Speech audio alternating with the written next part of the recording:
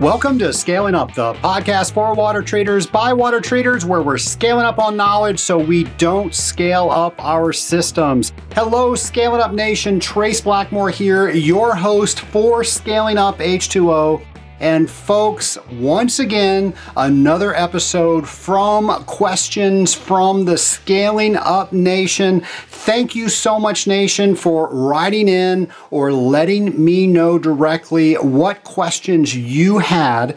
And that way I know what shows to bring you. Without that information, you would be listening to silence right now. Maybe you would prefer that, but I'm betting you probably would not. So keep those questions coming. You might be wondering, how do I get those questions to you, Trace? Well, I'm so glad you asked. It's very easy. You're going to go to scalinguph2o.com and you have two ways to get your questions to me. One is you can go to the show ideas page and write in your question. Or two, you can record your voice asking me the question and I will get your question answered on the air. And if I use your voice on the air, I will send you the most amazing Scaling Up t-shirt. You will be the envy of all your friends, and you can get that by sending me your questions via voicemail.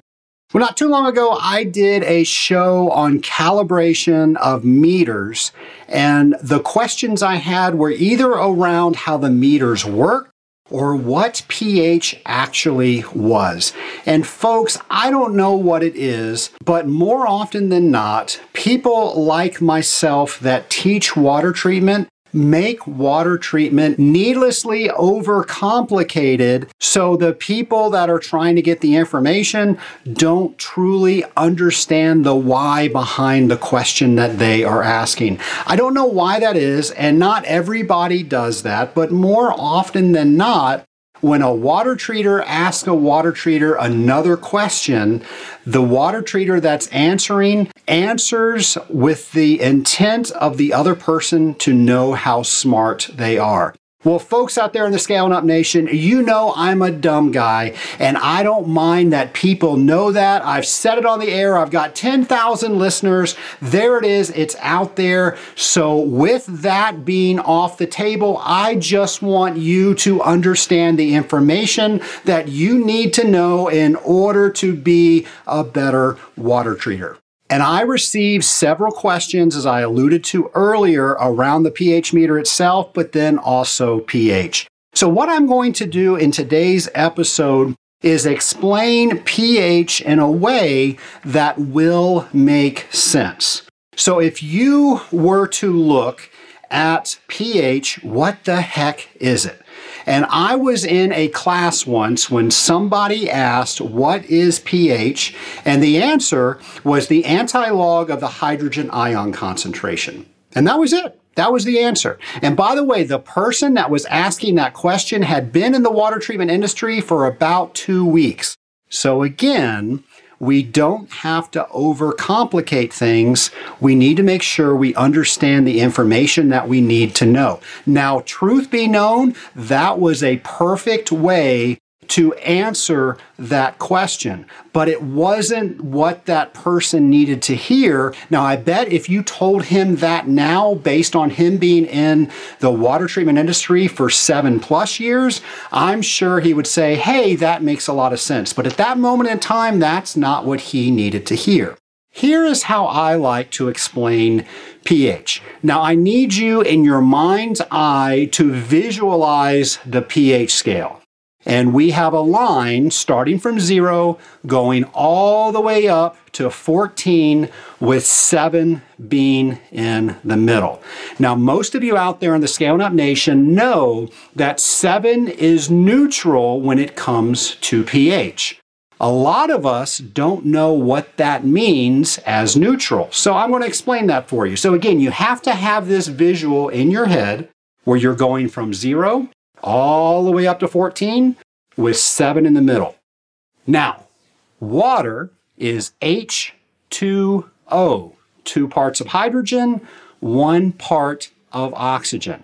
We're now going to rewrite this, and if you've had organic chemistry, you always write water as HO2. H. It's the exact same molecule. We're just writing that a little bit differently. So here's what I want you to visualize. That long line that has 0 on one end and 14 on the other end with 7 in the middle, and then right above 7, you've got HOH. Now, this is what that means, and this is what we mean when we say neutral. When you have a pH of 7, it means you have equal parts of hydrogen ions and hydroxyl ions. Now, hydrogen's the H, hydroxyls are the OH, hydrogens are the positively charged, OHs are the negatively charged, and we have equal parts of them at 7. Now, we might have 20 billion H's at 7, but that means we have 20 billion OH's at 7. So that's what we mean when we say that it's neutral. And of course, water is neutral because it's just hydrogen and hydroxyls, and we have equal parts of them. Now let's explain pH based on that. Now we're going to start moving further and further away from 7 down to the 1. And we all say, well, hey, the lower the number is in pH, the more acidic it is. Well, here's why that is. The further you move closer to 1, or away from 7, the more hydrogens you have in the sample. Hydrogen, sometimes called the proton, that is what acid is derived from. And the more you have of hydrogen, the more acidic it is. Now, so much when you get all the way to the end of the pH scale, all you have is hydrogen, and that gets into some of the superacids that we have in chemistry. Now let's look at the other side of that. The further we move up the pH scale, so away from 7 but moving towards 14, the more basic or the more caustic, those are similar terms, the sample gets. The more OH concentration we have in the sample. And if you start looking at your bases, you will see that they are all made out of OHs.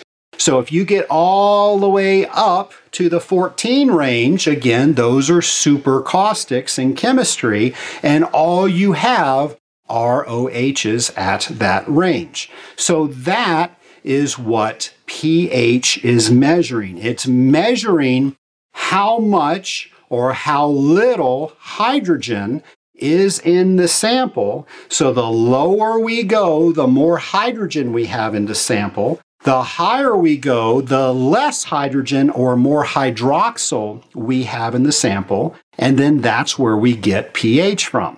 That being said, I heard someone answer the anti-log of the hydrogen ion concentration. Again, a perfectly acceptable answer, but not until we got some more information. So it said the log of the hydrogen ion concentration. Well, log is just a big fancy way for us to say times 10. It's times 10 of the hydrogen ion concentration.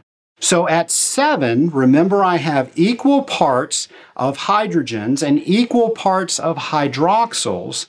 Well, now if I go from 7 to 6, I have 10 times more hydrogens at 6 than I did at 7. If I move down to 5, I have 100 times more hydrogens at 5 than I did at 7, and I keep multiplying that number by 10 until I get all the way down to 1,000,000, which means there's just all hydrogens in that sample. Well, let's start at 7 and go the other way. So if I start at 7 and go to 8, I have 10 times less hydrogen ions than I did at 7. If I went up to 9, I have 100 times less hydrogen ions that I did at 7. Remember, pH is a measure of the hydrogen in the sample, but we can also look at it because we know what pH is telling us now, that when I go from 7 to 8, even though there's 10 less hydrogens are in the sample, I have 10 more hydroxyls in the sample. Remember, that's the OHs. And then if I move to 8, I have 100 times more hydroxyls in the sample. All the way up, when I get to 14, it's 1,000,000. It's all hydroxyls. So I hope you can visualize that, because if you can understand that, that is what is going on with pH. And so many people will look at a sample and maybe they're cleaning a system with acid and it's supposed to be at 4 and they see it at 2 and they say, oh, well, that's no big deal. It's only 3 numbers off. Well, that's a huge deal. That's 1,000 numbers off. There's so much free hydrogen in that sample. Whatever you're doing, you got 1,000 times more than what you were told that you need. And sometimes that cannot be a good thing. So that's what pH is. Now, when you press pH on your meter, what your meter is doing, it's measuring how much hydrogen's in that sample. And then, this is where we get the 7 from. If we were to look at the decimal points of all of the graduations of pH, 0 all the way up to 14, when we're at the 0, it's a 1. Everything in there is hydrogen. When we get to 1, it's going to be 0.1. 2 is 0.01. Notice 1 decimal point for 1, 2 decimal points for 2, all the way up to 14 decimal points at the very end of the scale. So that's where we get that pH range of 0 to 14. And what's in the middle of that? Well, that's 7. And now you know that a pH of 7 is equal parts of hydrogen and equal parts of hydroxyl. Folks, I hope that helps you understand a lot more than when I take a pH reading, I'm simply jotting down a number. You now know what that means. Now, all of the products that we use are based on that range of pH in which they work the best in. And then that's why it's so important that we are staying within whatever ranges your company says that that particular product has to stay in that range. If you have ever taken my course at AWT's Technical Training, you know that I talk about one of the 5 ingredients of scale is pH. If you're wondering, it's calcium hardness, it's alkalinity, it's pH, it's temperature, and then all the dissolved solids in the water. Well, as we increase pH, the more susceptible to scaling we become.